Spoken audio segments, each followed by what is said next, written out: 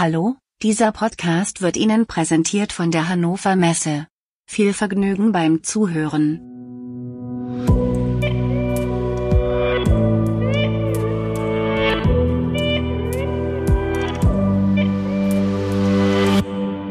Hallo liebe Zuhörerinnen und Zuhörer, das ist die Podcast-Folge Nummer 41 des Podcastes KI in der Industrie.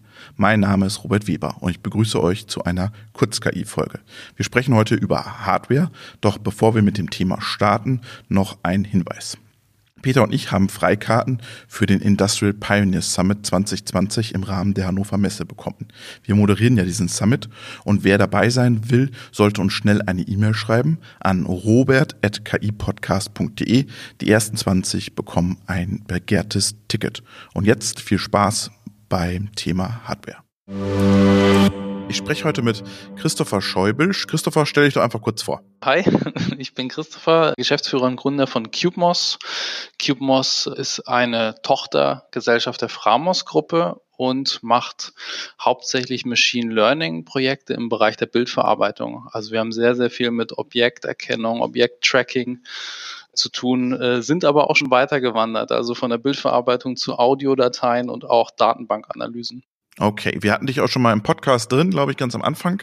Jetzt haben wir heute eine Folge zum Thema Hardware und wir haben immer viele Zuschriften von Zuhörern bekommen und von Zuhörerinnen natürlich auch.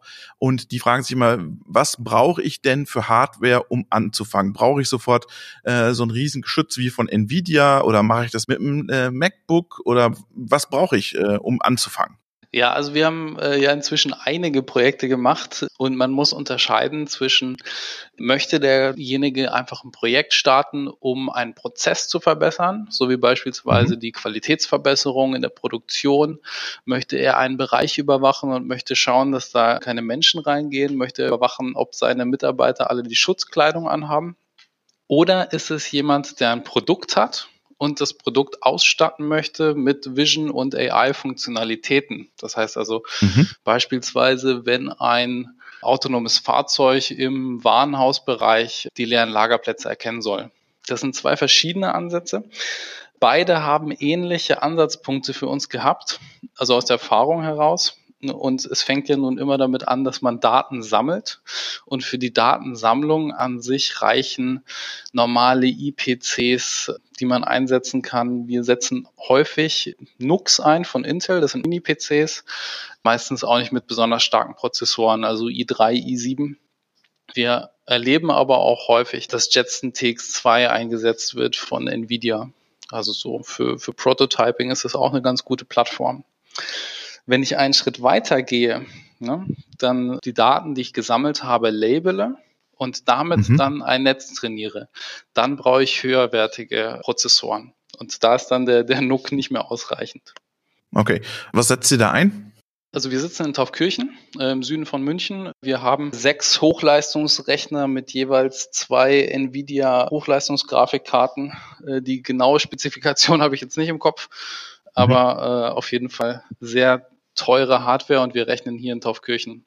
Würde ich auch jedem empfehlen, der eigene Kapazitäten aufbaut, weitermachen möchte mit Machine Learning. Das lohnt sich nicht in der Cloud. Das ist lokal immer günstiger. Okay, das ist ja spannend. Habt ihr das durchgerechnet oder wie kommst du zu dem Ergebnis? Ja, wir haben es, auf der einen Seite haben wir es durchgerechnet und auf der anderen Seite auch von anderen Unternehmen die Empfehlung bekommen. Es hängt damit zusammen, dass die Rechenleistung sehr, sehr hoch ist, die man braucht und die Iterationen sind sehr viele. Also es passiert selten, dass man einen Datensatz hat, ein Modell trainiert und das gleich funktioniert. Es ist eher der Fall, dass man sieht, es funktioniert noch nicht gut genug, ich muss noch mehr Daten aufnehmen. Es funktioniert nicht gut genug, ich muss noch das Netzwerk, die Architektur verändern. Und diese Schritte können öfters auftreten und das wird dann sehr, sehr teuer. Also am Anfang erscheint es einem günstig, am Ende wird man merken, dass es sehr, sehr teuer ist, bis man eine Produktivlösung dann wirklich bekommt. Okay, und wenn ich jetzt so ein Proof of Concept bei mir als Maschinenbauer starten will, was brauche ich dann?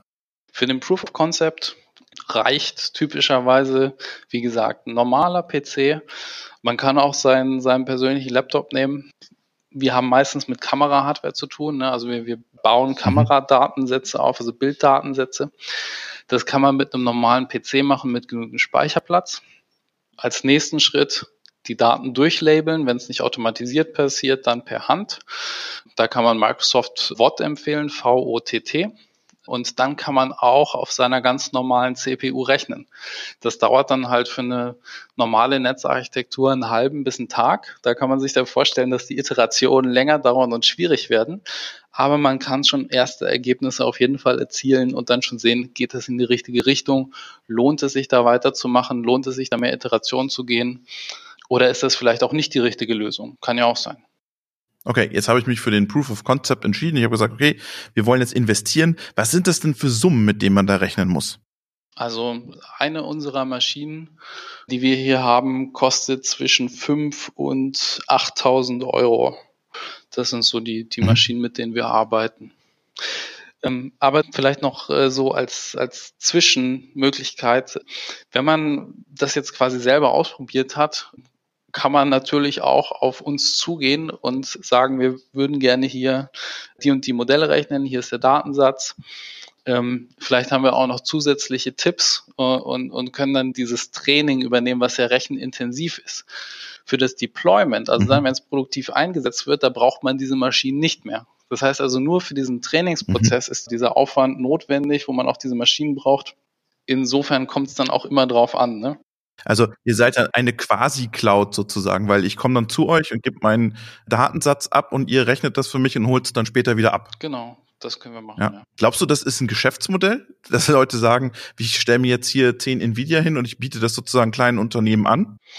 Könnte so sein, ja. Also es ist ja auch meistens bei uns mit Beratung dann verbunden. Also welche Netzarchitektur, gibt es vortrainierte Netze, gibt es öffentliche Datensätze, die vielleicht sogar helfen können in dem Gebiet.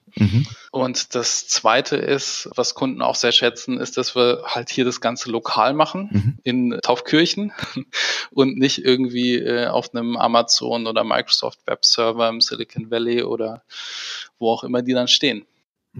Das ist spannend, weil der Sepp Hochreiter hat mal in einem Interview mir verraten, dass er gesagt hat, hey, wir müssen so Cluster bilden für Regionen, wo kleine Mittelständler hingehen können und wo sie im Prinzip die großen Recheneinheiten haben und dann ihre Modelle trainieren können und dann nehmen sie es wieder mit nach Hause. Also das wäre ja genau die Theorie oder dieser Zwischenschritt, den du gerade erklärt hast. Ja, genau, also das wäre super. Wenn es das geben würde, wir würden es vielleicht auch in Anspruch nehmen. Ja, also dass wirklich jemand lokal Rechenleistung einfach zur Verfügung stellt. Ja, und wenn das vielleicht in einer Struktur wie der TU München, Leibniz Rechenzentrum passiert und auch zugänglich ist für kommerzielle Anwendungen, also nicht nur für Forschung, würden wir auch unterstützen, auf jeden Fall. Okay, weil du gesagt hast, wenn ich es dann mal fertig habe, das Deployen brauche ich es dann nicht mehr, das Gerät.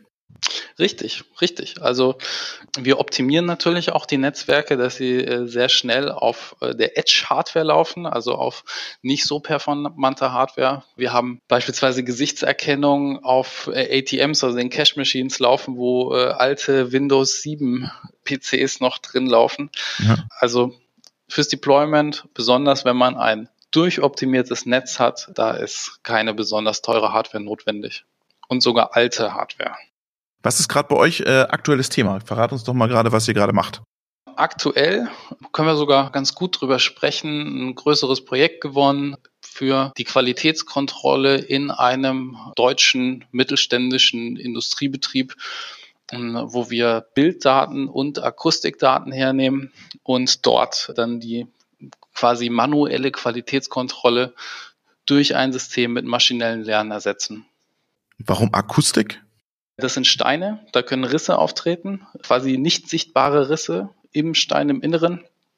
Deswegen arbeiten wir dort auch mit Tondateien, ne, die ausgelöst werden durch einen Schlägel und benutzen auch neuronale Netze, um dort zu erkennen, wie hört sich eigentlich ein Stein an, der kaputt ist und wie hört sich ein Stein an, der ganz ist.